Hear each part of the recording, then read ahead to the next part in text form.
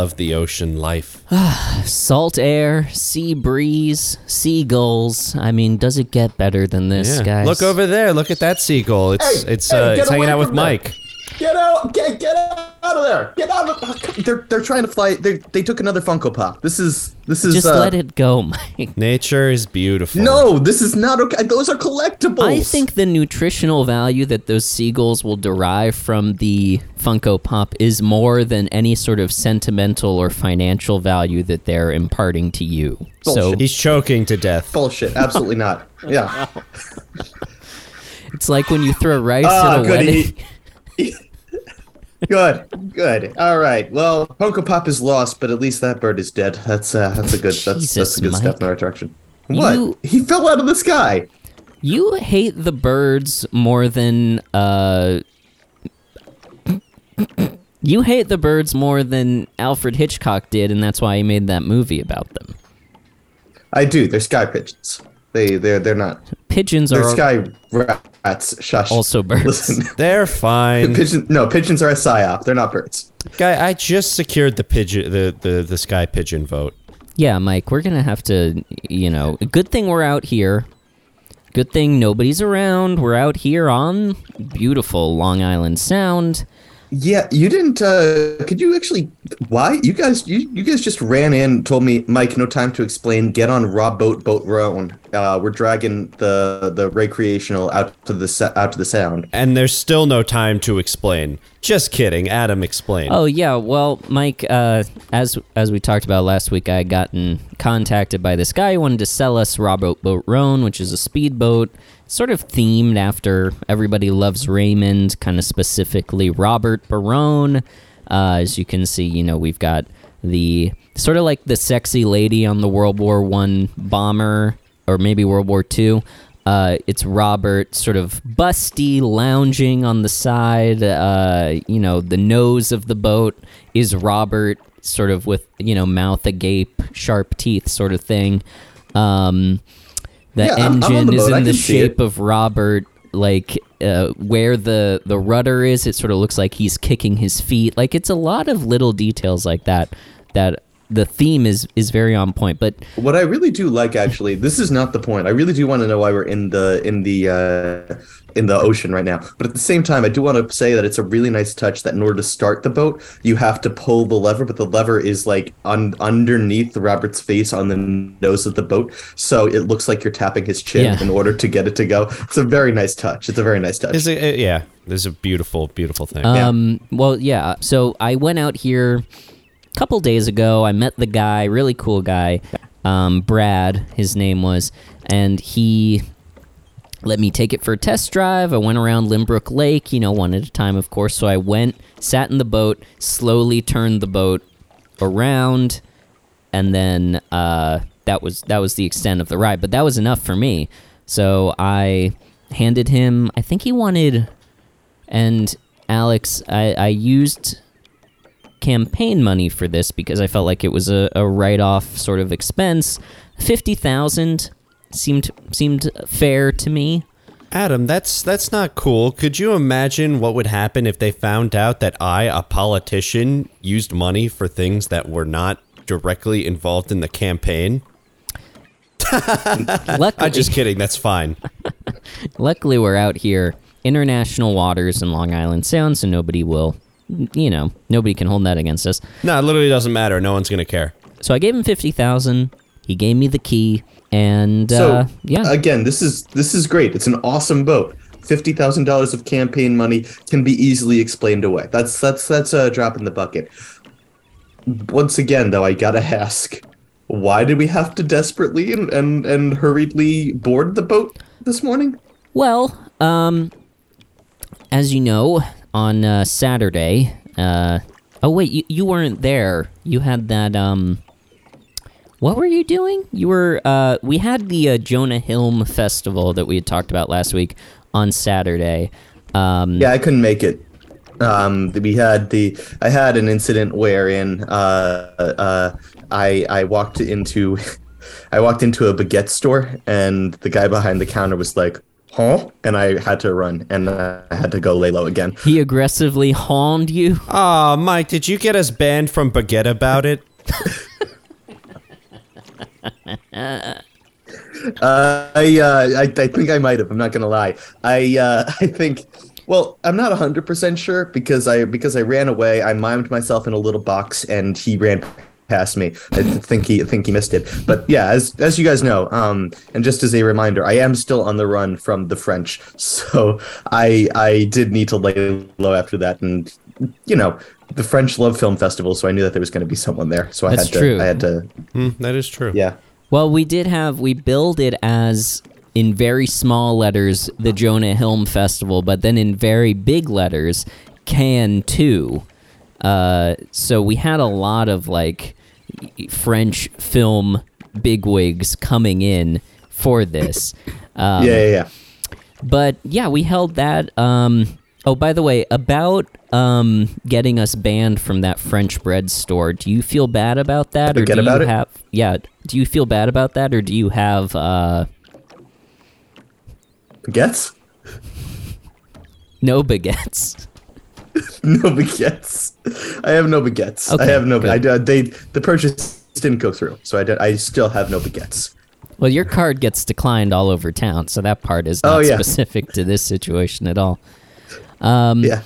Yeah, no, we had the Jonah Hill Festival on Saturday, and big turnout, great turnout. It was mostly about bringing the community together, obviously. Tensions have been high, especially in that neighborhood, the Limbrook Christian Men's Center is there, the Limbrook Theater that we had talked about, the movie theater. That's where Baguette About It is. I'm surprised you didn't see all the commotion that happened, but we'll talk about that in a second. It's a great little shopping center down there, and we had planned this festival, bring the community together. We specifically reached out to and invited the Vegans, who are famously anti-Semitic dance crew here in Limbrook. Yeah. Why did you reach out to them? Oh wait, right, because we wanted to convince them. That's right. We wanted to change their minds. That's right. Okay. We wanted to show them, by showing them the movies of Jonah Hill, we thought maybe we could convince them to no longer be anti-Semitic. And cut to, we watched, let me see if I remember. We watched 21 Jump Street, Stutz, 22 Jump Street, Stutz again, the scene in You People where Eddie Murphy talks about how much he loves Farrakhan, and then the first part of This Is the End until it gets to the title card, at which point we turned it off as if to say this is the end. Yeah, did you cut Superbad? Oh, no, yeah, you're right. Superbad was in there. It was. Yeah. And Wolf of Wall Street. Those were playing simultaneously, split screen, so people could choose. But both movies at full volume, though, so it was just kind of chaotic. I've heard. Yes, you could probably hear it from Baguette About It. Yeah. So we finished the movies. There was a Cannes-style standing ovation. What we did was we had our cardboard cutout of Brendan Fraser from The Whale, so we got a good 10-minute standing ovation for that. And then everybody quieted down, and we said, okay, ladies and gentlemen, we have a special guest for you. We've been watching the movies of Jonah Hill, and we want to, and I'm very surprised and grateful that he was willing to do this. We want to introduce our guest of honor tonight, the man we're going to be presenting with the Palme d'Or, which is a hand-shaped trophy that we have. His name is Jonah Hill, but those of you who know him really well know him as Jonah Feldstein, and a huge gasp from just the Vegans, and there's only 6 of them, and the other 300 people were all French film critics, but the Vegans, audible, huge gasp. See, they had not realized that Jonah Hill was Jewish. Very surprised. Mm-hmm. So we handed him the award. He said, thanks, everybody. I just want to say, it's such an honor. I love Limbrook, da-da-da-da-da. And then they clapped him off, and then before everyone filed out, the leader of the Vegans stood up. He's a good guy, Mike. I think you know him well, right? The leader of the Vegans. Is it Doug? Yeah, Doug the vegan. Doug the immortal super soldier who you met while doing a dominatro is the leader of the anti-Semitic dance crew, the Vegans. Yeah. You don't know more than one Doug, right, Mike? This is all the same guy. This is all the same guy that you've been talking about. Yeah, no, the same guy. I definitely did not mean Dylan, the leader of the Flat Earthers. He's just a run of the mill guy. But yeah, no, Doug contains multitudes. He's a complicated man. Yeah. He's a complicated dude. Yeah, complicated man. But anyway, Doug stood up and he, through tears, he said, we've been talking as a group. Before everybody leaves, we just want to say, all the French film critics turned around and were like, oh? And he said, before everybody leaves, we just want to say, we've learned a lot here tonight. We want to announce that officially the Vegans as an organization are no longer anti-Semitic. And then everybody lost their minds. They were so proud of them. Huge standing ovation. It was good. Everybody shook hands, and we had a couple conversions, actually. People, luckily we had the Moyle on site, so people converted, people, hugged, cried. It was a really beautiful night. That's pretty damn amazing. Wow. So that was Jonas great. got some pull. Yeah. That's great, yeah. That was really good. So that's why we're out here on Robert Boat Roan, and we're just going to be taking it easy today and relaxing in the sunshine and I'm working on my tan. I think that's the whole this is story. this is a celebratory thing? Yes. It's actually not a celebratory thing. Oh no. Oh, I'm sorry. There is a big part of the story that I left off there, so it was a really beautiful night. Everybody cried, shook hands, hugged. But then as we were walking out, Jonah was leading everybody out of the theater onto the green in that shopping center, which of course is shared by the Limber Christian Men's Center. Another one. Damn right you do. And guess who's walking out of the Limber Christian Men's Center but the carnivores? Oh, no. Oh, no. Yeah. They start snapping their fingers like this. They did. They started approaching, snapping their fingers. They're two very different types of dance crews. The Vegans are a very, America's Best Dance Crew, hip-hop kind of dance, whereas the carnivores are very, 50s, Broadway dancing. So they approach them, sort of snapping.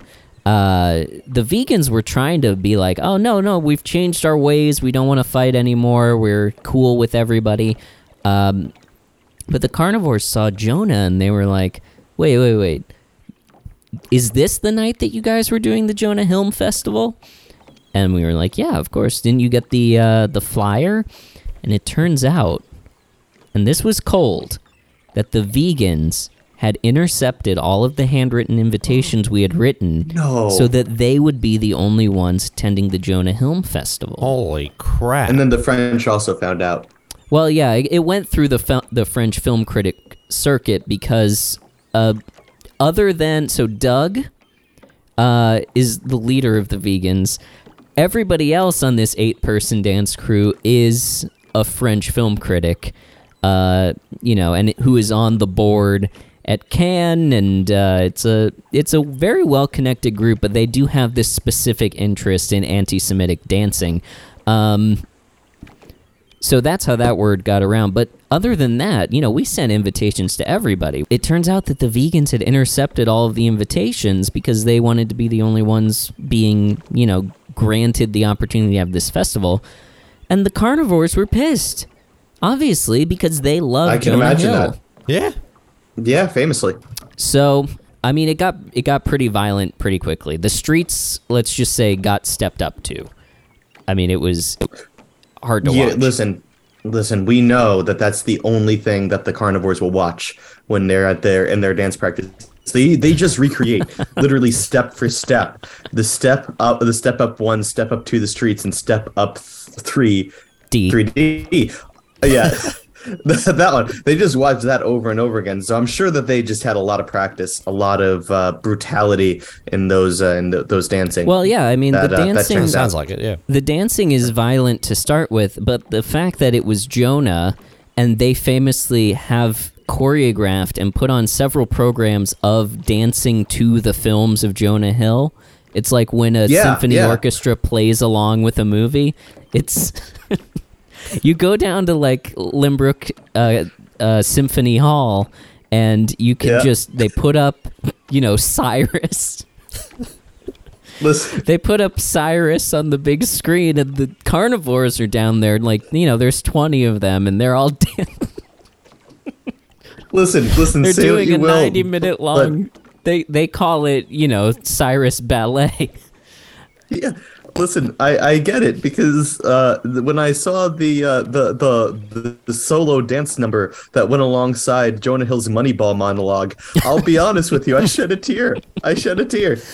Well, it's amazing because I didn't know that it's very like acrobatic Cirque du Soleil stuff where like, one guy will pick up another guy by the ankles and swing him like a baseball bat, and the other guy will fly into the crowd, and then the crowd catches him, and then everybody cheers home run. Like, that's great. And then there's the other guy off to the side doing the sabermetrics, which is a less dynamic dance, but it still adds a lot to it.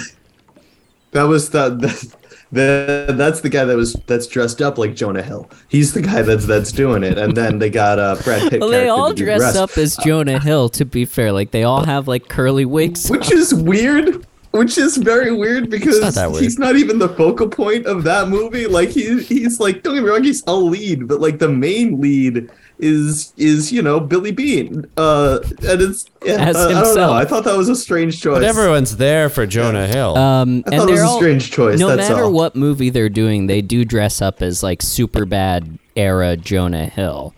Like that was a really weird choice when they did Inception, and they were all still dressed up as Jonah Hill. When they did The Martian, dressed up as Jonah Hill, I didn't follow either of those choices. I didn't, now that we're having this conversation, I didn't realize quite how obsessed Lindbergh is with Jonah Hill. We never really thought to mention it before, I guess. I guess.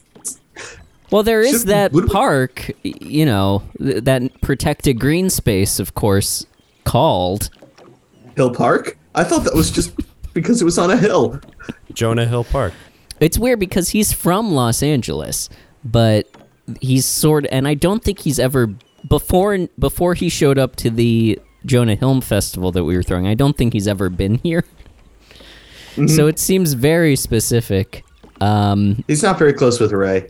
I think the previous mayor, Oscar, had written that spec script called Jonah Goes to Limbrook, but I didn't think it had gotten any traction outside of Limbrook. I know they were doing readings of it at the library before it burned down, and it had gotten turned into a play at some point, but I don't think Jonah was ever aware of it. He never commented on it.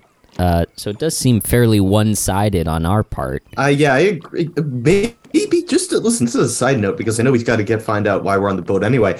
But Alex, you think that if you threw in your campaign that you wanted to, build a Jonah Hill statue in Jonah Hill Park, maybe that'd get you a couple of votes. I could see that, absolutely. I mean, I don't really know. Why not? Like, fuck it, right? What's another, what's a statue cost, like $30,000? Oh, $30. I mean, if you know the guy, like I do. Yeah. We've got that guy here. Statue Steve, who, he drives around, he takes these trips on the Amtrak. He goes down to, like, North Carolina, Georgia. Like, when they're done with Confederate statues, he takes them and he brings them back up here, and he sort of Frankensteins the pieces together to make new statues. So yes, you could get a statue of Jonah Hill that's like, oh, that part came off of Robert E. Lee, but like it's clearly Jonah Hill besides that. You know what I mean? Like the plaque says Jonah Hill, even though oh, that's clearly Stonewall Jackson's leg. It's been Frankenstein from all of the other Confederate generals whose statues have been torn down. We could have a statue of Jonah Hill with Jefferson Davis's penis on it. Weird that they constructed a penis on the Jefferson Davis statue. We don't ask questions here. We just accept it It's free bronze. as it is. It's free bronze. Yeah, Which is weird. It's going to look really weird because the rest of the statue I think is it was gonna be originally granite. supposed to be a fountain, and they just never finished it. Love it. Yes, mannequin piss, but with Jefferson piss. There's a title. So the Here's a There's a pitch, title. though. Here's a pitch: is maybe we don't even build a statue. I mean, if Queens is open to it, we could annex a neighborhood and call it Jonah Hillcrest. I think that would be really popular. What? yeah, exactly. Why are you Yeah. flipping me off, Mike? Are you mad that you didn't come up with that idea? Yeah, that's a terrible. I have to admit, I did look in your binder of ideas, and that was one that I thought was pretty good. I just had written. It's all of my ideas in that binder are flat Earth ramblings. And then you can see that I stopped mid-word, wrote Jonah Hillcrest ? And then continued my normal runnings of discussions on how the Earth is flat. It's like that every couple of pages. I couldn't sleep one night, so I went through and just read your binders. And it's like that every couple of pages where it'll be like, the Earth is flat, the ice shelf, fall off the edge of the Earth. And then, there's stuff like upside down pool or like inverted penis, like just two words put together that don't really make a ton of sense. But yeah, I don't know. I kind of like inverted penis. Well, it's not inverted in the way that you would think it would be. It's not like it's I did draw a turned diagram. around. It's like it goes side to side. It's like a handlebar on the front, according to Mike's diagram anyway. Yeah. Yeah, so, I mean, that's just an idea. We could do that. Yeah. But you were But anyway, we asking can why talk about- we're out on the boat? Is that... Well, was it because of the fight? Was it because of that? Oh, yeah. So they stepped up to the streets, and the dancing got more and more intense. It got more and more violent. And eventually this crowd had sort of gathered on the green space, people coming out of Baguette about it, people coming out of, the trivia bar called That Big... The French trivia bar called That Baguette's the Question. That's right next to the French tote shop. Tote Baguette. Tote baguettes. Yeah, that one. It's all caps bag and then very small, like superscript UE. I don't know how to spell that word. I just realized. TTES. You got but it. Yeah, it's the Baguette district. The bagel store, the French bagel store. Bagel gets. Bagel gets. Bagel gets. Well, it's the one that's run by Michael Bay, so it's where he will deliver them to your house. So it's called Baguette's Baguettes Gets Bago Yum. Baguettes Bago Baguettes Bago. Adam, are you having a baguettes. stroke? It's called Bago Get. Are It's you called- okay? Do we have to go to shore? It's Do I have to called- signal the Coast Guard? Bago Gets Baguettes. It's the bagel and baguette store where Michael Bay goes and gets your baguettes. If you beg. All right, I'm gonna hang up on the Coast Guard. You're okay. Man, Little Paris is a really growing neighborhood in It's London. the Baguette district is. I mean, as more and more French people are moving here, For unknown reasons. the Baguette district is flourishing. But people were pouring out. People were, fight. And they did. So it came to blows, and people were getting drop kicked in the face, and then the crowd joined in. It got really, really violent, really, really fast. So Alex and I obviously got out of there. We took Jonah to the what do you call that? The safe room, and we left him there. I'm sure he's fine. And we just cleared the scene. Went back to the recreational. Drove. We actually drove to Jonah Hill so we could get a look, overlooking the green space. And we just watched as these people went at each other. It was a complete. There's no word for it other than riot. Tensions flared, and people rioted. Yeah, no, okay. That's insane. Yeah, I'm glad that we got out of there then. Yeah, it was intense. We were up there on the hill and we saw, Limbrook PD, and they're bringing out the heavy machinery. They're bringing the choppers. They're bringing the tanks. They're bringing they've got these cool new exoskeletons that they're wearing where they can just punch people.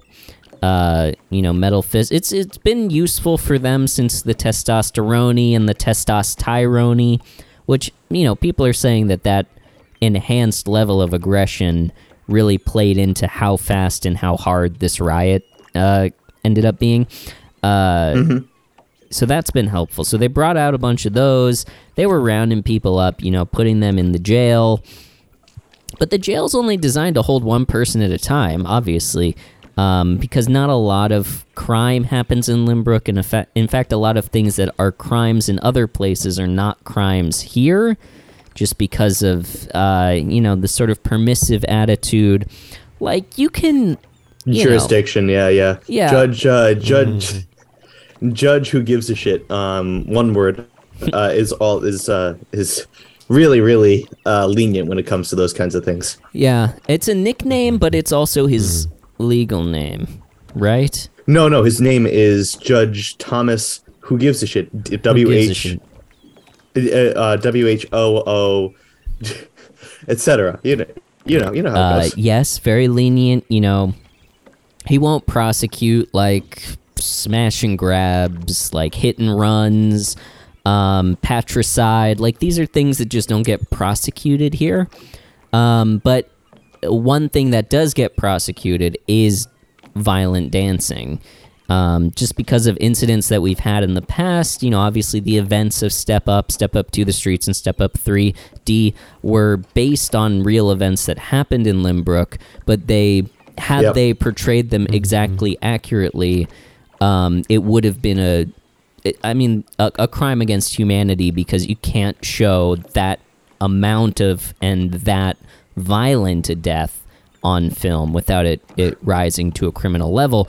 So it became snuff level. I remember the debates when that was going on. And the reason that the jail can only hold one person is because it was one guy who did violent dancing that killed all those people.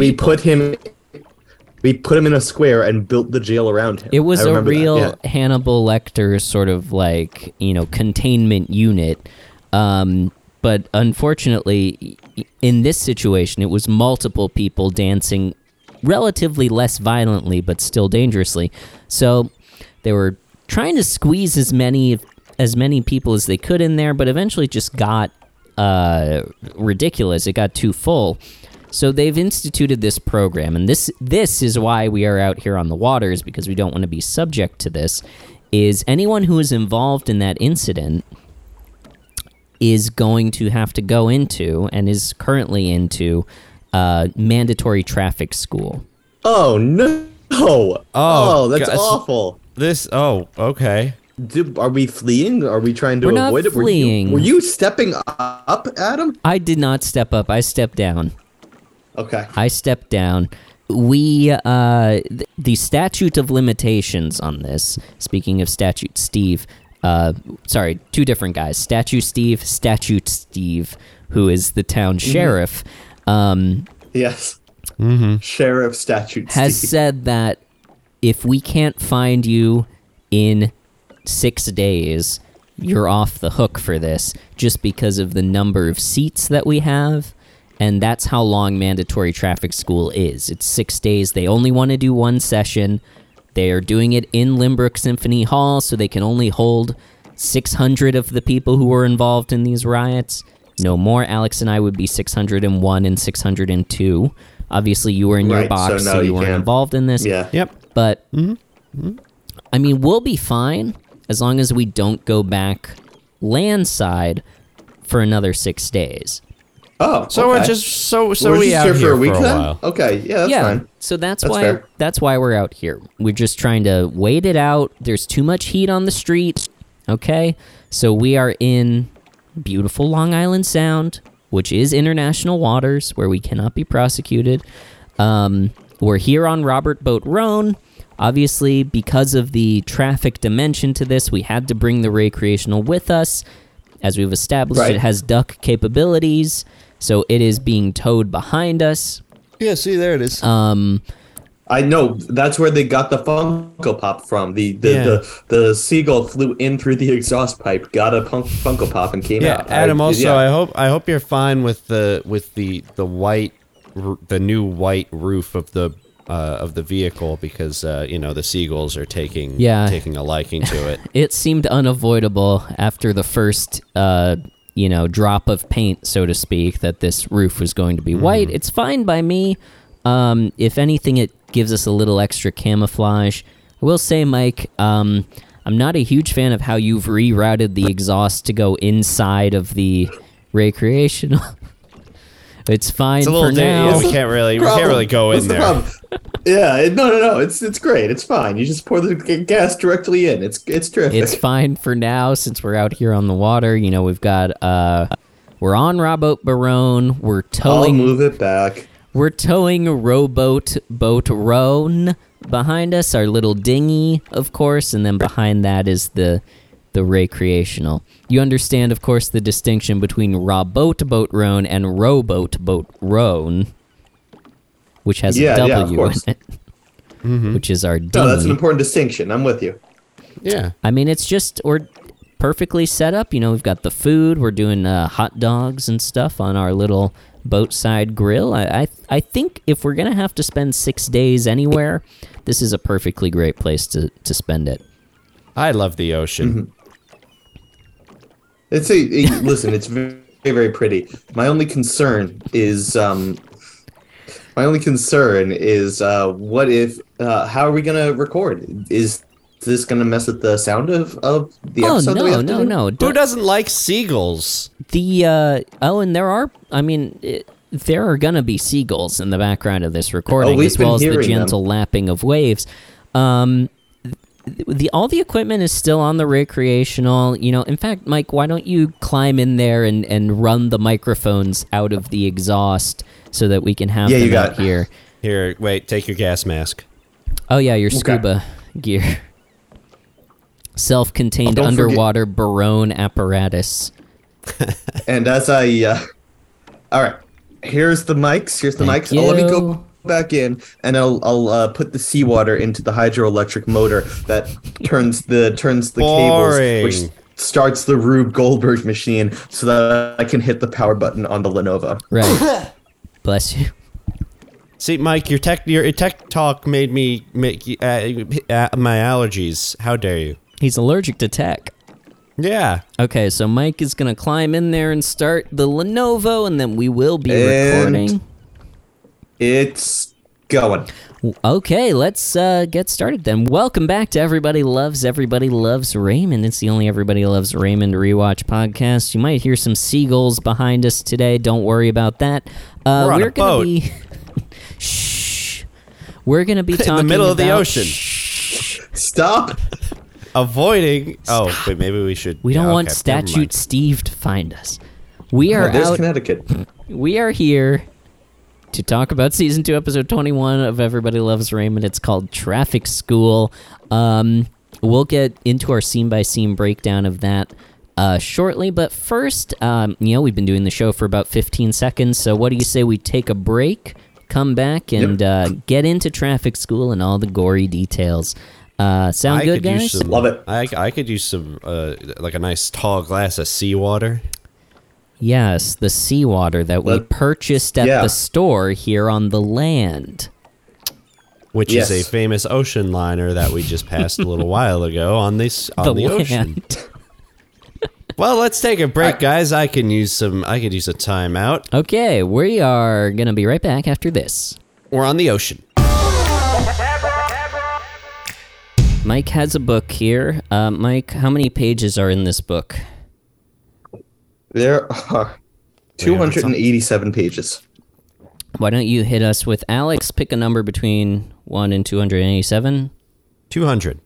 Go to 200 and read halfway down the page the first sentence. The treacherous wasteland was massive, with small buildings and trailers arranged around him like a labyrinth. Okay. That was a good sentence. It's a great That was sentence. a very good sentence.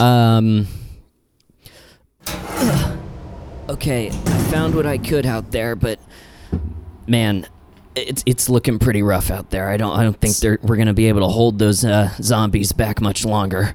It's like a labyrinth out there. In a sense, yes. Alex, were you able to make a fire? I was Better. I've been listening to a podcast. Alex, how are you able to listen to a podcast? Were you able to find that you got an internet connection, really? Well, yeah, no, I found this generator with about an hour left of power, so I used it to charge my phone, and also this cell phone tower.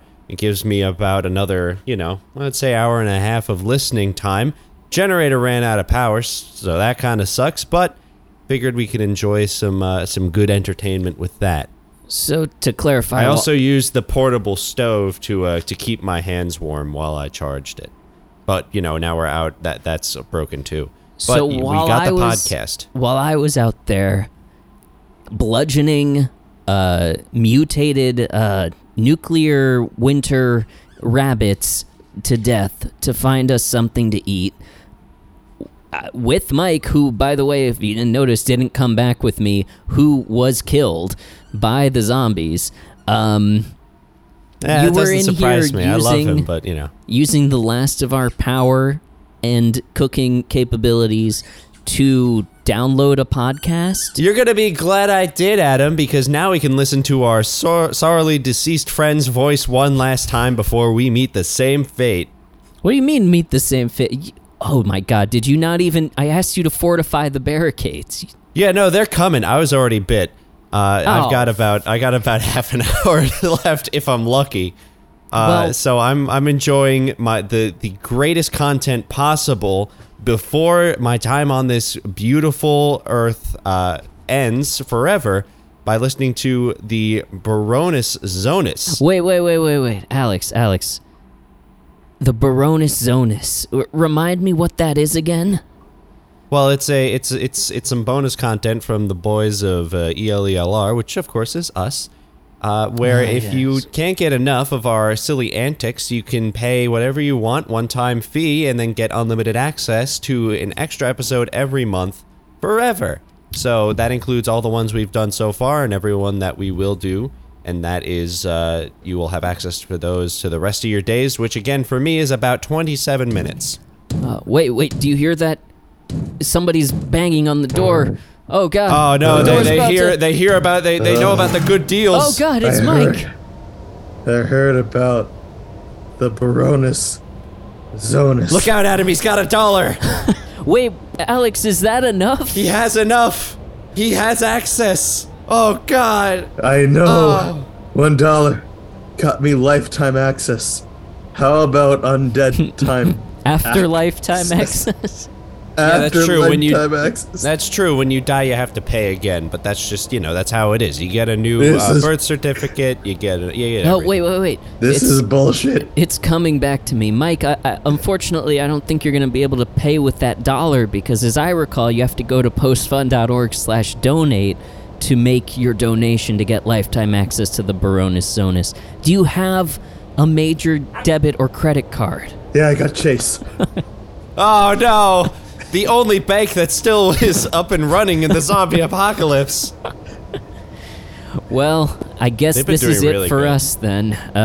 Alex, it's been good knowing you. I think I'm just gonna let Mike bite me now so that I don't have to wait, 26 more minutes. Crank that Baroness Zonus content, boys. I'm going and I need something for dinner.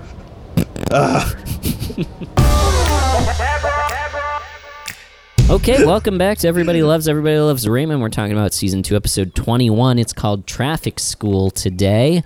It's called Traffic School, and we're talking about it today. It's not called Traffic School today. We're going to start, as we always do. I'm Adam, that's Alex, that's Mike. Hi. And Hello. we are going to start, as we always do, with our overall impressions of the episode. Let's start with Mike today. Mike, overall impression of Traffic School. Mixed feelings, honestly. Well, first of all, I think this one's going to be very hard for us to rate Raymond, because this is very much a Robert sucks episode, a Robert Central episode, and he does not do well with it. I thought it was good. It had a couple very good moments, a couple moments I was confused about. Thought when the ventriloquist dummy came in, it was funny until it really wasn't, and then it got a little bit, we saw a lot into Robert's psyche this episode. Overall, I enjoyed it. I thought there were a few very, very funny moments, but yeah, I was surprised at the way that some of this went. Yeah, totally. Alex, what was your overall impression of the episode? This episode reminded me a lot of Scruples, believe it or not, where it's the whole family sitting in the living room fucking with Robert. And, you know, I gotta say, I really did enjoy it. I think it was all right until the puppet came out, and then I was all in. Yeah. Like, I was all for it. I love the idea of Robert airing out his dirty laundry through the false consciousness of a puppet, so that he can kind of tell his family how he really feels about them, which I thought was just a cool thing to do. And then, you know, the whole Raymond talk, it kind of felt a little meta to me at this point, where everyone was kind of like, all right, Ray, you go apologize. Like, where it's like, you know, we have this whole, like, you know, Ray has like the meaningful discussion with someone at the end of the episode. It's starting to become a little bit of a trend now. So it's kind of cool that the family acknowledged it like that. Yeah, it was a pretty solid episode. I agree with Mike. We're probably not going to have an easy time throwing that on the barometer today, because it was not really about Ray. No, totally. I agree with all of that. I also thought it reminded me of Scruples. It's like this, like a near bottle episode. We had some different sets, but it mostly are taking place in Ray and Deborah's living room. Just the 5 main cast members, and it's one of this show's strongest suits to have all the dysfunction just spilling over from like just bickering and you know, bickering with each other into like this full-blown kind of confrontation, this weird like charged energy that Robert brings out in the puppet is something that this show does really well. And it's, yeah, Scruples, other episodes have done that. And then I also found like when they're making Ray go and apologize to Robert, that also, like Alex was saying, seemed familiar. Like it's something that they've done before, where it's like Ray is the one who needs to go and mend the fences, and Ray doesn't want to do that. Like that was reminiscent to me of previous episodes, as was the way of wrapping up the episode of, okay, Ray's going to go have this meaningful discussion with somebody. But all that said, I thought this was still a unique approach to that formula, and had a lot of really funny jokes in it, especially the end of the episode.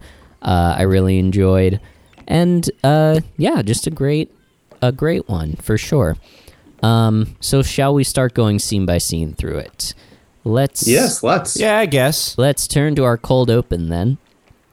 Marie, Frank, Deborah, and Ray are in Ray and Deborah's kitchen.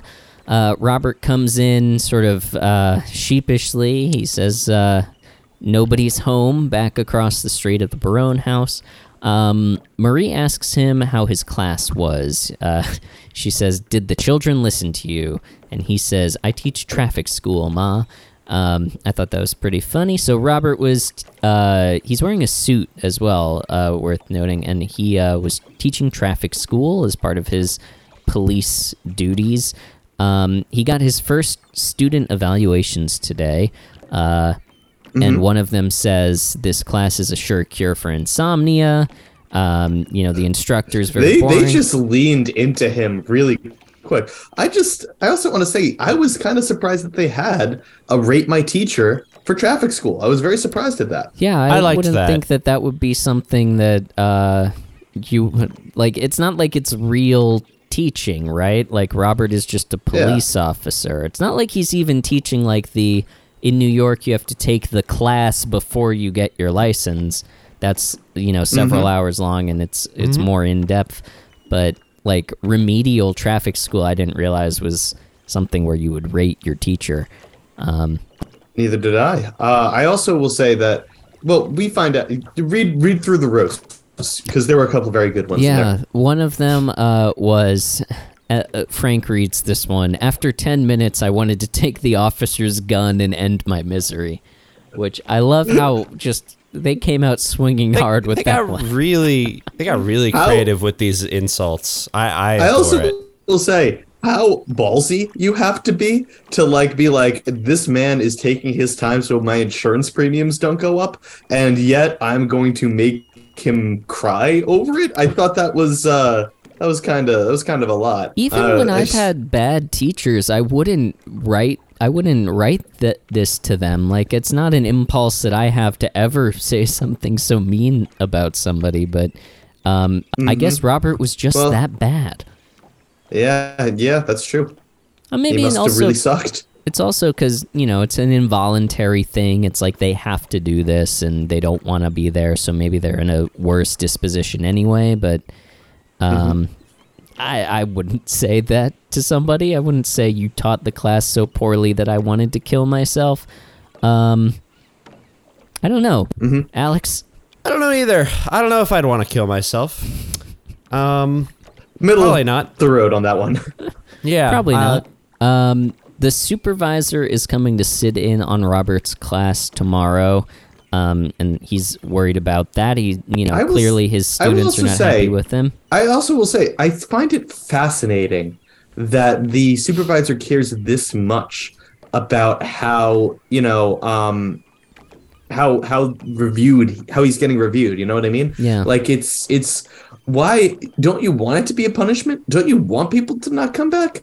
Don't you want them to feel tortured for their traffic violations so that they think twice when they're speeding again? In my point of view, I would kind of think of it as like, hey, these people hate him. Good. I don't know. Yeah, and I think that's a good point. Yeah, that is a good point, right? Because, I don't know if there's anyone out there who's purposely gotten their license suspended so they could go back to driver's ed. Yeah. True. And the material itself, I mean, you guys sat through driver's ed at some point. It's horrendously boring. I had a good teacher who was pretty good, and he made it as interesting as he could, but it's so not interesting.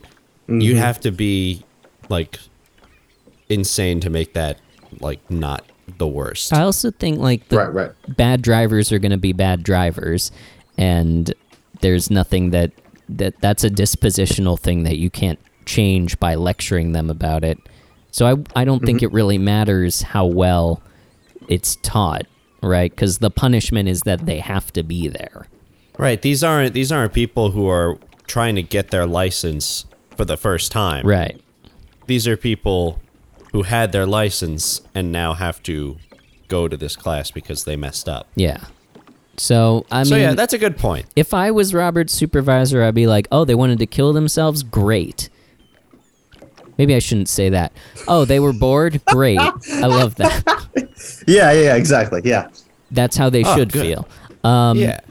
I just they seem very interested in making this a positive experience for the people watching, and that doesn't seem realistic to me. Not that it should. I don't think so. But no. Yeah. But I do respect Robert for wanting to make it a positive experience for people. Yeah, sure. He wants people to enjoy the class, and he doesn't want to be this source of negativity or punishment. He wants to do a good job. He just wants to he wants to help people, and he wants to get them back on the road and acting more safely. He wants to get better at this. Marie says that she can practice his routines on her, and then she has this little bit. She's, say I'm a crazy driver. Shut up, Frank. And now I have to go to Robbie's traffic school. And Robert is like, it's not called Robbie's traffic school, Ma. And Marie's like, no. Say I'm a person. Shut up, Frank. That, I love that. Funny. I just love that. And she does that throughout the episode, kind of it gets called back of her cutting off Frank prematurely because she knows that he's going to say something stupid. I filed it away in my head. I was like, all right, there's got to be a rule 3. There's got to be a third one somewhere. This is, yeah. And it's not a direct one, but it is the same like trait of Yeah, it counts. preemptively stopping Frank from saying something stupid. But Robert says that it would help if he could practice on all 4 of them, because we have enough for a class right here. Which also, if there's only 4 people in these traffic school classes, and, you know, that seems very intimate for somebody to then write, you know, I wanted to take the officer's gun and end my misery. It'd be pretty easy, I think, to narrow down who wrote that. Like, that's very personal, don't you? It's not like there's 50 people in the class.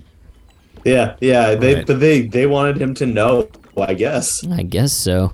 I guess. Frank and Ray immediately go to run out because they don't want any part of this. But Marie says, Frank, you should stay. You're not the best driver in the world. Frank says that he doesn't need to learn anything. Marie says, what about that squirrel you ran over? Frank says he doubled back. That squirrel wanted to die.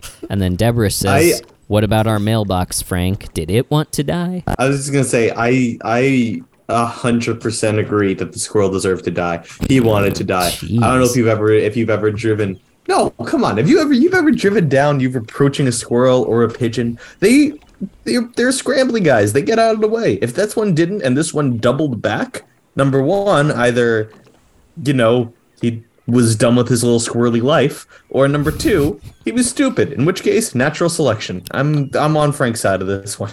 Mailbox, not so much. I don't think the squirrel deserved to die. I do think it's possible that the squirrel wanted to die. Maybe the squirrel had just gotten out of traffic school and was unable to take the officer's gun and end their misery.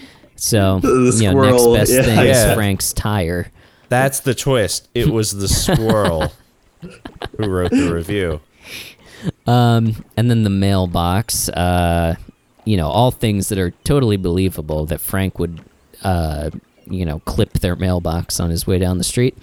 Robert says that Frank has an outstanding moving violation. And Frank says, I wouldn't say it was outstanding. It was pretty good, though, and sort of elbows Ray, like, ha, ha, ha. But Robert says... That's a good... I like that one. That was a good bit. No, that's some good comedy right there. Robert says that he can get it taken off his record if he does the class. And Frank says, why don't you just sign the thing that says I took the class? And Robert says no, and Frank then tries to bribe him. If you won't hear it from me, let's hear from our finest presidents. Thought that was, listen, Frank's got the jokes, man. I don't know what to tell you. He's a funny dude. A good episode for Frank, joke-wise, I think. Yeah. Frank says that if he has to stay, so does Ray, because he's got that traffic ticket he doesn't want to tell Deborah about.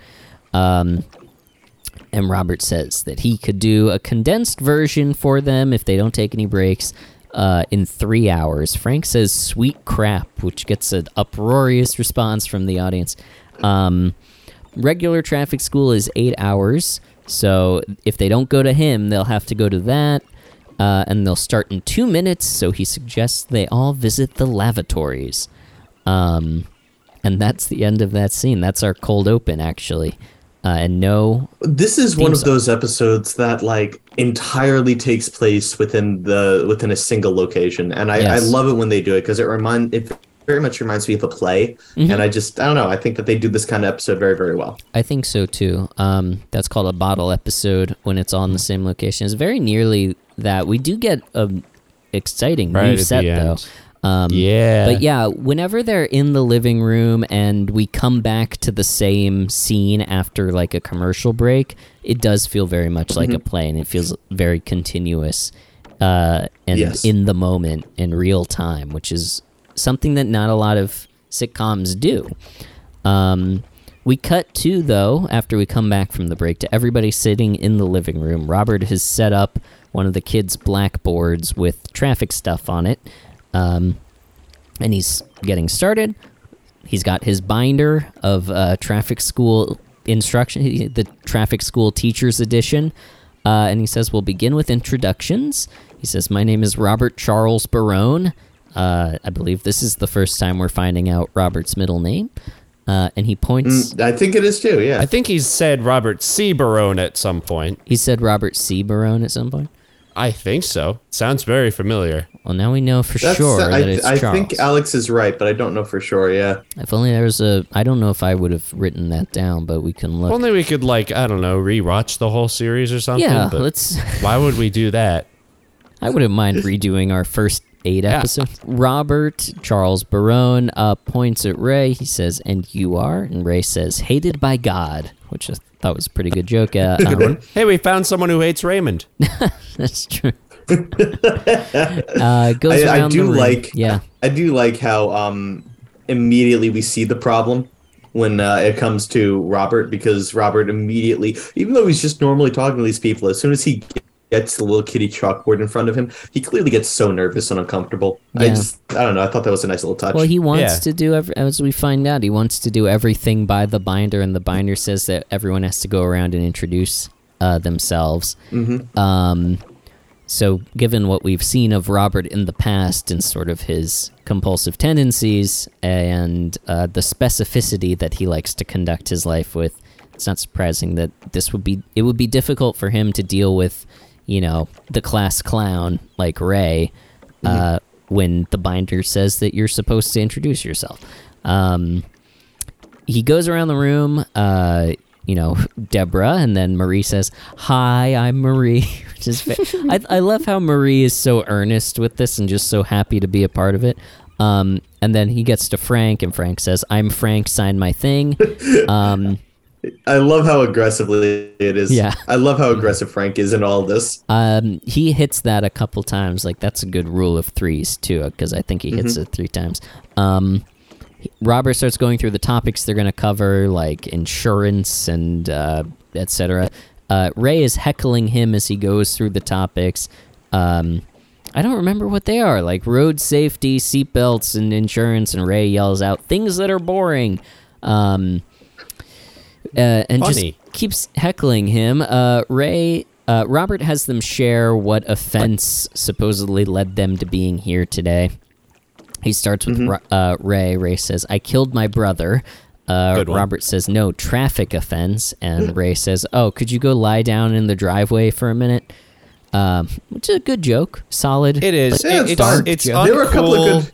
It's uncool, like how harsh they're being to Robert, but they are getting in some really sick burns, so you can't be too mad. No, this is a great scene. It really is. As far as like roasts and stuff go, this is fantastic. I think it's funny, just to see them not take it seriously, and to derail this thing is, outside of the reality of Robert's experience of it, is very funny. So I'm taking the jokes at face value, while still feeling deeply sad for Robert as I watch this. I do and I don't, because at the same time, like, hey, it's a night, presumably a weeknight, because the kids are already in bed, so it's got to be like 8, 9 o'clock at this point. And then Robert's just like, all right, for the next 3 hours, we are going to sit down and do traffic school. It's a dick move. Yeah. No, I think you're right. It's not that Robert completely doesn't deserve to have them make fun of him, but at the same time, they know Robert, and they know that he probably doesn't handle this sort of thing well. So, I mean, I feel sorry for him in that sense. But yes, maybe he could have not done the full binder with them and just practiced, the introductions or something for 10 minutes. Ray admits that he ran over an orange cone. Frank says he didn't tell Deborah. Frank says tell Deborah why. As I recall, it had something to do with a halter top. Halted you pretty good. Good one. Disgusting. You know how these things happen. You see somebody and you think they're naked, and you look and they're wearing a beige top, and by the time you look back, ... And Deborah is like, "So, you just ride around looking for naked?" Ray says, "Well, it won't come to me." Good old sex joke there. Good old sex jokes. Good old not enough sex joke. Kind of a husband humor, my wife humor kind of joke. I mean, yeah. I think the situation is funny. And I like Frank egging him on. That's really funny. Robert asks them a question. So, At 55 miles an hour, you will travel 8 to 10 feet in 10 to 12 seconds. So will an oncoming truck. To pass safely, how many feet will you need? Frank raises his hand. Frank, sign my thing. Pretty funny. Comedy. It's a difficult question, they say. That's and sort of push back. intense. That can't be actually asked in that's like the. You guys know, like it's 10 miles for every 100 feet, or yeah, isn't that it? Something Actually, like that. I don't know. Yeah, it's obvious if you know, and I'm not just not gonna tell you because it's so obvious. Is it? Yeah, so obvious. Yeah, and the answer then is... Tell him, Mike. Yeah, Mike, what's the answer? Sign my thing. He got us there. That's true. Robert insists on following the binder. Like, they all ask him, oh, can we skip this? And he says, no, it's in the binder. We got to follow the binder. It's binding. And then this is when Marie looks at Frank as an aside. Shut up, Frank. Frank's like, what? Yep. She says, you're about to do a bathroom joke about binding. And then Frank is like, oh, rice, cheese. And they all start shouting out foods that are, quote unquote, binding. Intestinally speaking. Mm-hmm. Robert is getting upset as they're laughing hysterically. Even Deborah gets one in, yams, and Marie says, that explains last Thanksgiving. Ha ha ha ha. They're all laughing. Robert is annoyed, visibly peeved, and he says, we're not here to have fun. And then Ray says, well, then you're the man for the job. And that sort of is the blow that defeats Robert, I feel like. He gathers up his binder, zips it shut, starts walking away, and Ray, he's saying, I'm just trying to give you some advice, lighten up. And Robert leaves, and Frank says, hey, you didn't sign my thing. And that's the end of the scene. I thought that scene ended very... I was affected by that. I don't like to see Robert hurt like that, Yeah, it's weird to me because, like they all knew what they were doing. Like, I'm sure they could tell kind of how Robert wanted this to be, like, a serious thing. And then, like, they see him walk out, and it's like, that's the point where they kind of are like, oh, come on. I guess just because it kind of hit them like, oh, wait, no, we're actually being dicks here. Yeah, they sort of feel like they went too far. I think that was the right thing for Robert to do. Because, like, what else is he gonna do? Yeah, I guess. I don't know. I think that, like, the thing is that, yeah, they were being dicks. But at the same time, I think the move there would be just say, yeah, screw it, and give up, not storm out and throw a little pouty party. I don't know. I thought that it was immature on Robert's part. I just feel like Robert wants to follow the binder very specifically and has trouble deviating from that. And, anybody else in that situation would be like, oh, all right, very good, very funny. So anyway, move on and, just sort of roll with it a little better. But I think for Robert, he's already feeling insecure about this and he wants to get it exactly right. And it's important for things to be exactly right for Robert. So his family should know that on the one hand, but also, he should be able to roll with it a little better. There's probably a middle ground that a normal family would be able to find. Luckily for us, this is not a normal family. Yeah, as you can probably tell. We leave that scene and cut to the same one not a moment later. Marie says to Ray, what did you do? It breaks my heart the way you treat your brother. I like how everyone immediately blames Ray for this. But Frank says, he was the only one that didn't. Oh wait, no, never mind. I was gonna say he's the only one that didn't make a binding joke, but he did. He made a binding joke. Yeah, they're all being dicks. Frank says it's true. You've got to be able to laugh at yourself. But Deborah says, they need to make it up to him. So go on, Ray. And they all tell Ray, you got to go apologize to Robert on our behalf, which I feel like they've done before. But at that point, this a lot. At that point, Robert comes back. And he admits, he needs to lighten up. And he says, to that end, I'd like to introduce you to Traffic Cop Timmy. He takes out a ventriloquist puppet of a police officer, Traffic Cop Timmy. Ray says that might be too light. He just had that in his home? It did not seem like it seemed like he went right over to their house, got traffic cop Timmy, and turned right back around. Right? Well, he said he knows where it's from. He explains where it's from. He says Judy uses Timmy to teach the kids about safety, to which he has Timmy say, "Yeah, and Judy has warmer hands." And you know what? Robert didn't storm out then. No. He came back so fast. I guess you're right. I guess he was just like, I'm going to go get traffic cop Timmy. I guess in his mind he was a little like, all right, that's it. Time to get the fucking puppet. But if Judy uses it, why does Robert have it? Could be in the squad car. She could have left They're it there. partners. Yeah, it's possible. Oh, does he drive the squad car home? Outside. Yeah. Oh, yeah, I guess that makes sense. Yeah, know. Forgot about that. I don't know. Who knows? I guess he puppets it. Truly, who knows? But yeah, so for some reason or other, he has Timmy, who's the ventriloquist dummy that Judy uses to teach the kids about safety. Frank and Marie are immediately into it. Now we've got a show. They say, and Deborah likes him as well.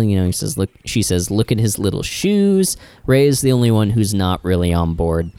He says, did anybody hear me say puppet? When he told Robert to lighten up, did anybody hear me say, go get a puppet? And Timmy says, why don't you sit down, big nose? And they're all sort of back into it. This is more fun. This is what they, this is a traffic school that they might not hate going to. Timmy asks Frank what the proper following distance is behind a car. And Frank says that he likes to get right up on them if they're going slow so they can read his lips, presumably because he's screaming profanity at them. And then Robert says no, it's 1 car length for 10 miles of speed. And Timmy says, remind me never to drive with you, you crazy old bastard. And Frank doesn't find it so funny anymore. He's sort of like taken aback. And he says, come again? Or how's that? And by the way, the audience, once Timmy comes out, it's like the audience is absolutely jazzed. They woke up. Love Timmy. They love him. Timmy asks Marie what she's supposed to do before you begin driving. Marie, is it? Hi, Marie. Buckle up your seatbelt, she says. Check your mirrors, look around, and behind you. Timmy says, anything else? Oh, that's it? Turns to Robert. She thinks that's it. Robert says, isn't that everything, Timmy? And Timmy says, how about making sure your firstborn child is in the car before pulling out of a gas station in New Mexico? This is where this is where the dirty laundry drying comes out. This is the turn. I guess he's just been constantly thinking about this, because why would this come up now? Like, I just thinking not to about say this cars, is a scarring moment for him, but thinking about cars, thinking about his family being mean to him. I guess. Yeah. It does seem like he sort of, maybe at first it seemed like he was getting Timmy to, try lightening up. Now it seems like he went and got Timmy to be, to air his true thoughts to his family. Yeah, to kind of speak through another mouth. Marie says, Robbie, that was 30 years ago. Robert says, I don't have a problem with it. And then I love the camera work in this scene where we're going close on Timmy, and he just sort of looks around, and Deborah says, uh-oh. Frank, by the way, I love Frank's interaction with the puppet of yelling at him, how do you know? You weren't there.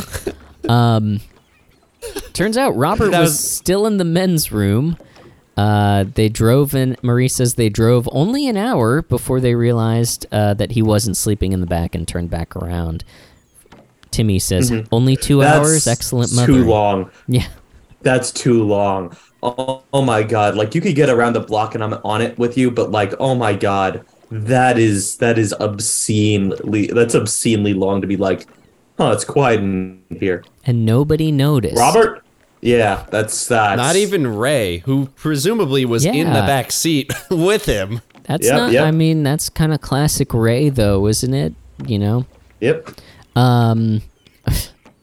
They missed. Frank remembers this. He says, "Oh yeah, we had to turn around. We missed the tribal dances." Frank says Ray would have liked it because those ladies don't wear very much.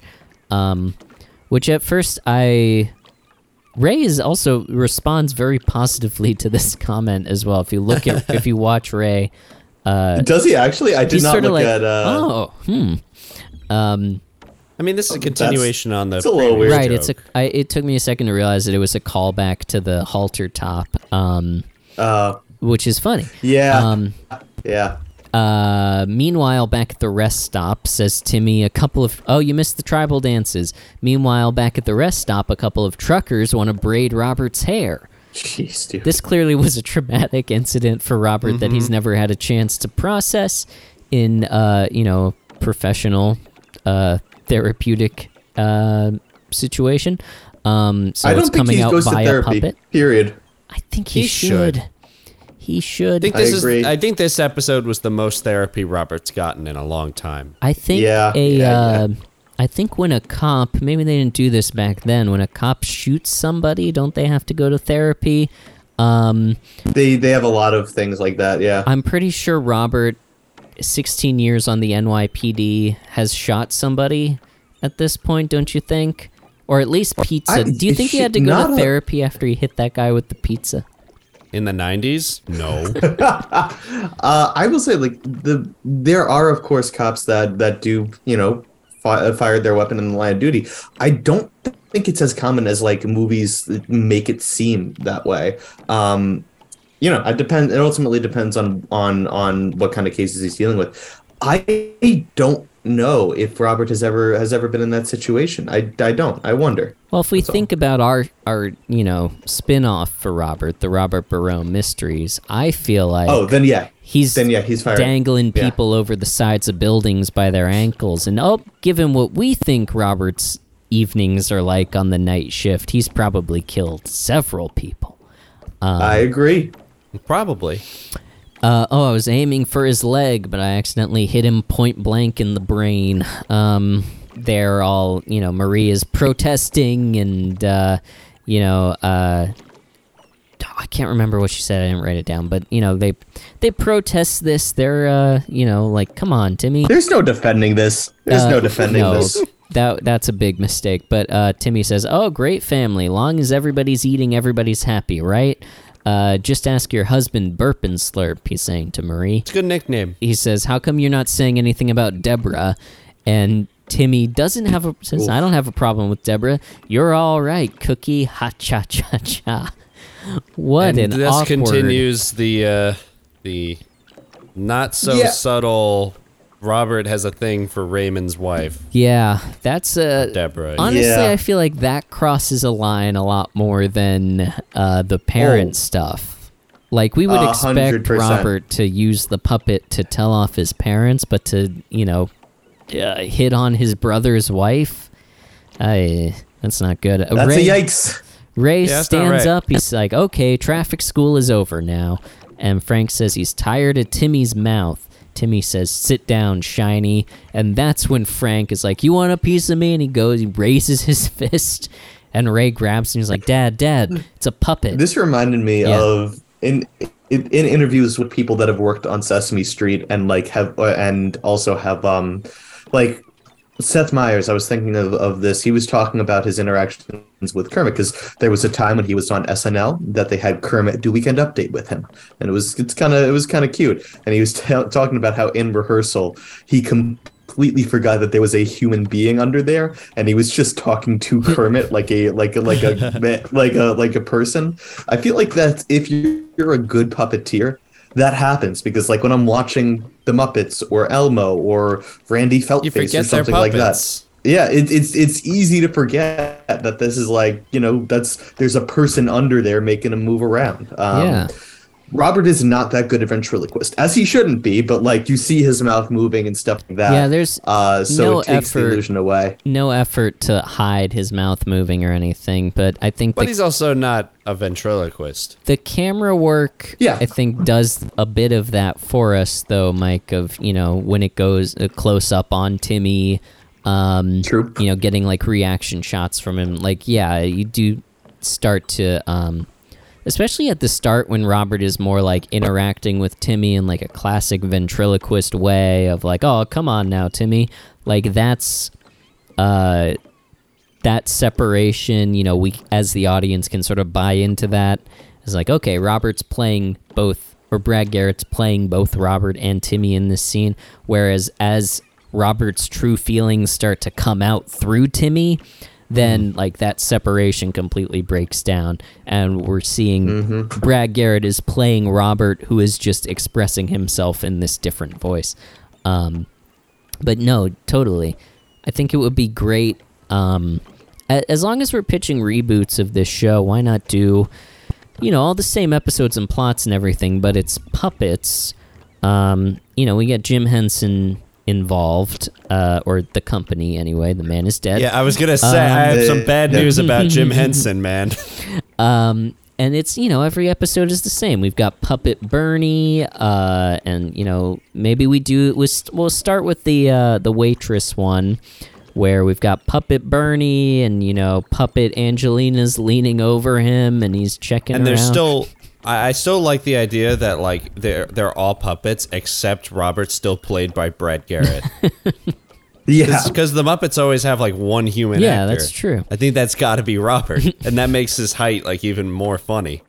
Yes, agreed. Anyway, Timmy says that if this was Raymond's traffic school, everybody would be sitting there without a peep. But the minute this poor slob, and then I like how the Timmy voice starts to turn back into the Robert voice as he's doing this. The minute this poor slob needs anything, everybody makes with the jokes. And then he and Robert are sort of deflated. They get up, they leave. It's a very the tone change is real there. We cut to then Ray coming over to the Barone kitchen. The lights are off. It's a great gag here. He turns the lights on and he sees Timmy sitting at the table. Little jump scare there, and he's calling for Robert, and he turns towards Timmy and he's like, "What have you done with Robert?" And we see him go back, and we've talked about the layout of this house before. It goes back, to the rear of the kitchen set, and this is our confirmation that is a hallway leading back to Robert's room. This is our first time seeing Robert's room.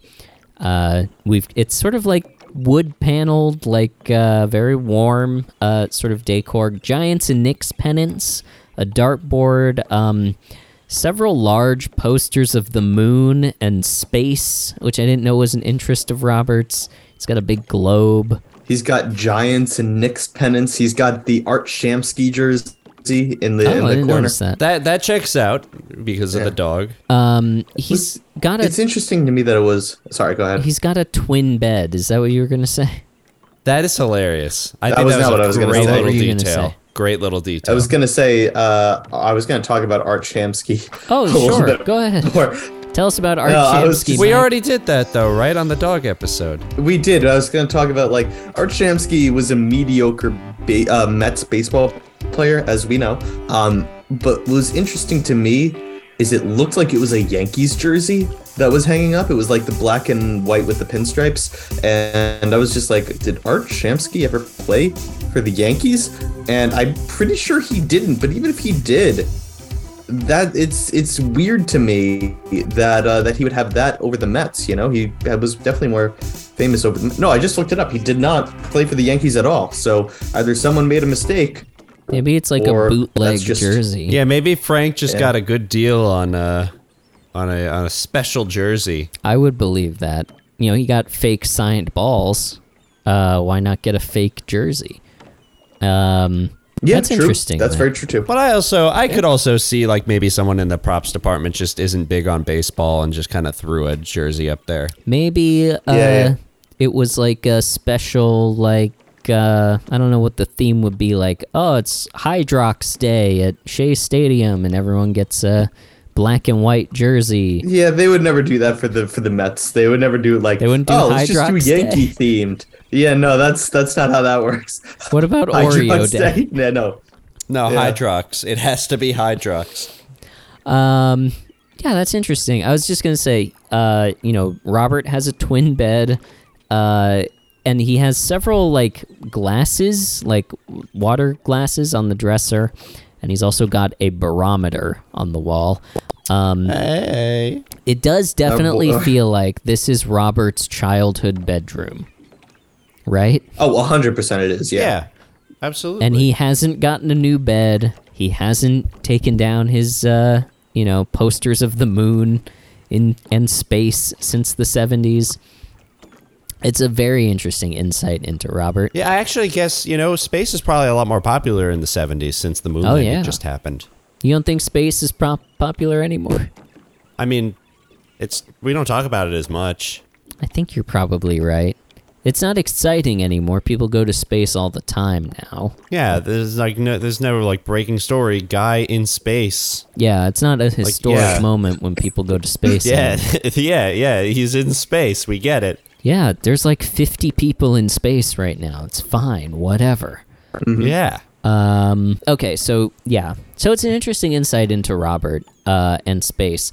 Ray comes in to Robert's room. He apologizes for telling him to lighten up. Robert says, "It's all right, I gave it a shot."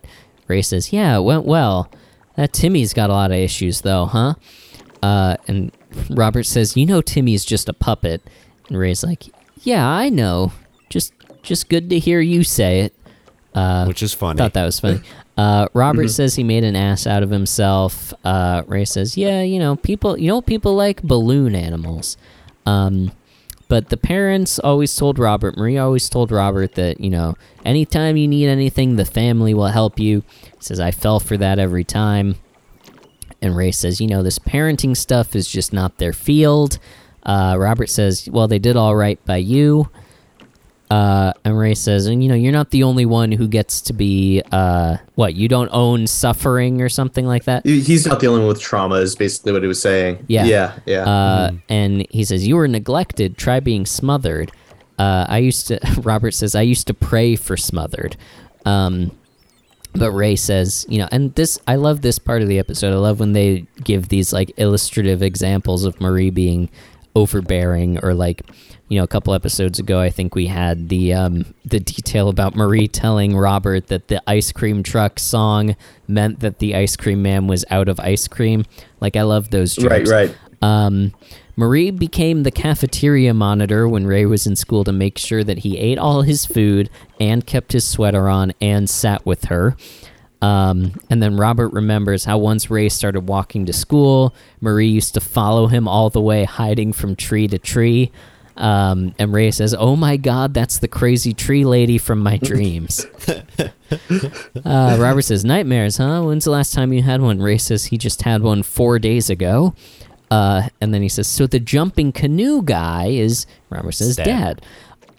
We don't get to hear that story, but, you can imagine. Robert, this lightened or cheers Robert up a little. He thanks him for coming over. It really did make him feel better to know that the parents didn't do great by Ray either. Ray says, "Yeah, I should talk to them." And Robert says, "Want to borrow the dummy?" And that's the end of that scene. Yeah. A great scene. I love those, like, their memories of growing up in this crazy family. Our hot close is Marie and Frank's kitchen. Frank's eating breakfast.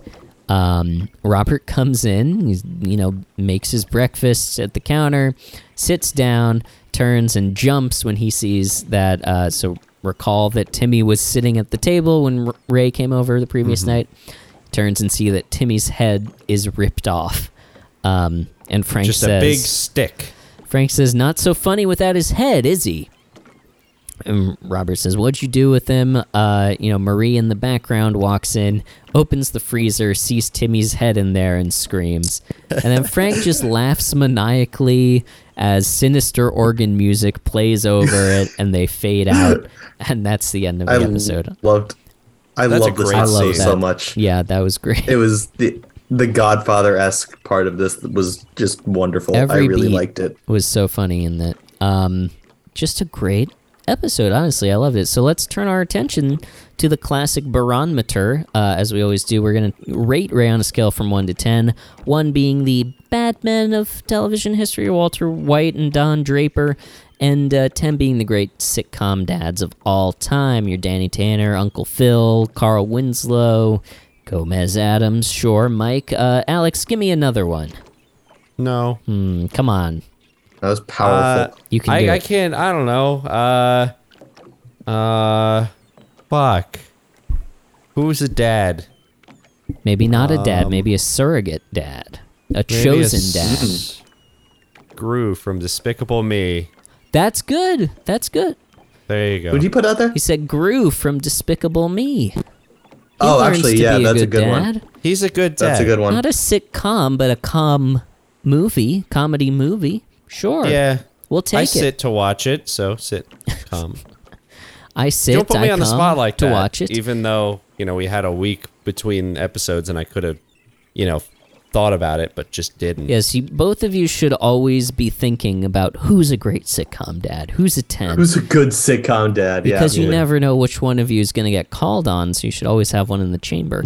Oh, look at you. But those God, what are is a school. the end points of the scale. Let's find out where Ray is falling this week. I'll go first. I am going to give Ray a 4 because Oh. here's why. Other than Ray reconciling with Robert, you can argue about whether it's okay for Ray to be making fun of Robert as he tries to do the traffic school. Whatever. We as the audience enjoy it. We like the heckling. It's funny.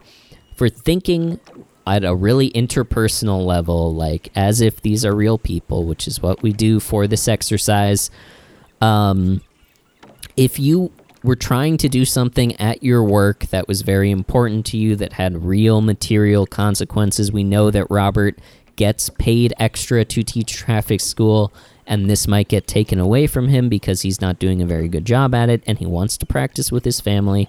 If your little brother is busting your balls the entire time that you're trying to do it, to the point where you are unable to do it for longer than 10 minutes before you give up and leave, and then go and, are driven to verbally harass your family over, past transgressions, that's not very nice, Like, That's a true point. Ray is the driving force that drives Robert to that point.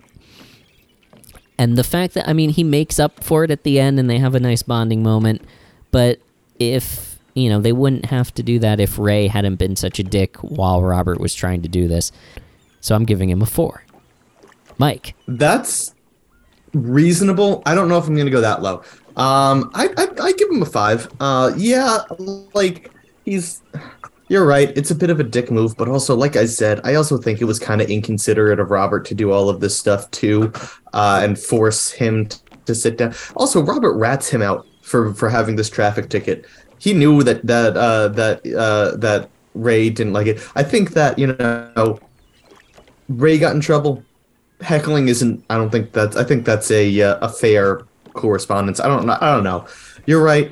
It wasn't ideal. I also get it. I think it was fairly neutral. Overall, I'm going to give him a 5. He also was a great brother at the end by having that very, very wholesome moment where they're sitting around experiencing or reliving that shit that Marie put them through together. I thought that was great. Yeah, I'm going to stick with a 5. Okay, Alex. I was going to go even higher than that. Adam had some great points. I do think it was kind of a big dick move of Ray to kind of completely throw off Robert's attempts at this because, it's important to him. He does need this to, earn a little bit of extra cash. It's not like his job itself was on the line, so the stakes weren't gigantic, but there were stakes there for him. But again, Mike is also very right in saying that, this is probably a weekday, and it's sun's down, and as we have established, we're in mid-spring, so it's late, at least 8 o'clock, probably 9 by the time they start. And Robert's saying it's going to take 3 hours if they rush. It's really? We're going to be done at midnight? They got lives to live. Marie and Frank are old. They got to go to bed. So what I give Ray here, I'm gonna go 5.5, and I would go a lot lower for Robert, just because I think he was the driving force of negativity here. But I agree with all. Points. Yeah, that's a good point. I'm with you, Alex. If this was if that was the thing, if we were judging Robert would be really low. But that's not what the barometer is about. Nope. I think for what it's worth, I think you both make excellent points, and I think it comes down to really how we perceive each number between us. Like, I see 5 as Ray's not doing anything particularly wrong, whereas, as my final justification for 4, I do think, despite Robert, inconveniencing his family, Ray is still being a dick. So, I think we're all speaking our truth here. Mike, what's the average, though, between 4, 5, and 5.5? That comes out to a 4.83 for this episode. All right, let's call it 4.8 and log it in our little book where we write these down.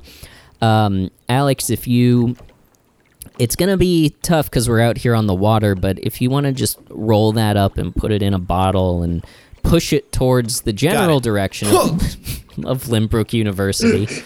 Oh shit! That's towards England. Hang on. You threw it straight east. Good thing we got more. Good thing we had 2 bottles. Yeah. By the way, Mike, you went through that. That one hit a seagull. Mike, you're going through this Kevin James wine fairly quickly. You're feeling okay? You're not. I'm good. I'm vibing. Coherent. Okay. Yeah, I'm fine. I know we. I don't feel anything till bottle number 3. So okay. Hang on, you done with that one? We brought the whole the whole case. I just wanted to hit the seagull again. Fuck the seagulls. You guys are very hostile to the seagulls. But anyway, seagulls are evil. So that's going in the general direction of Limbrook University. Hopefully they'll get that and send us our money, of course. We thank Limbrook University and the Will and Belinda Bates Foundation so much for funding this project. No relation. But that means that's it for us on this episode of Everybody Loves Raymond. You can find us on Facebook and Instagram at Barone Zone. You can email us at raymond@postfund.org. You can leave us a 5-star review on Apple Podcasts, and you might get some free apparel from shop.postfund.org. We got to start advertising that at the beginning of the show. I think people... Yeah, true. I think people stop listening after the barometer. No. After the barometer, it is literally as if we copy and paste the ending. No. This is the first time that we've thrown a bottle of Kevin James wine at a seagull in the ending. That's, you know what? That's a fair point. Point. I'm not saying it'll be the last one, but it is the first one. Maybe we put that ad in the beginning, too. Maybe. So as you heard in the beginning, leave us a 5-star review on Apple Podcasts, and you too could win, and you could win a piece of apparel from shop.postfund.org. We'll be announcing the winner of that shortly, so get those reviews in, please. Other than that, I don't know if there's anything else to mention. Anything else, Mike? Nope, just our classic sign-off. So thank you all very much for listening, and until next time, always remember that everybody loves Raymond, and we love you. Deborah!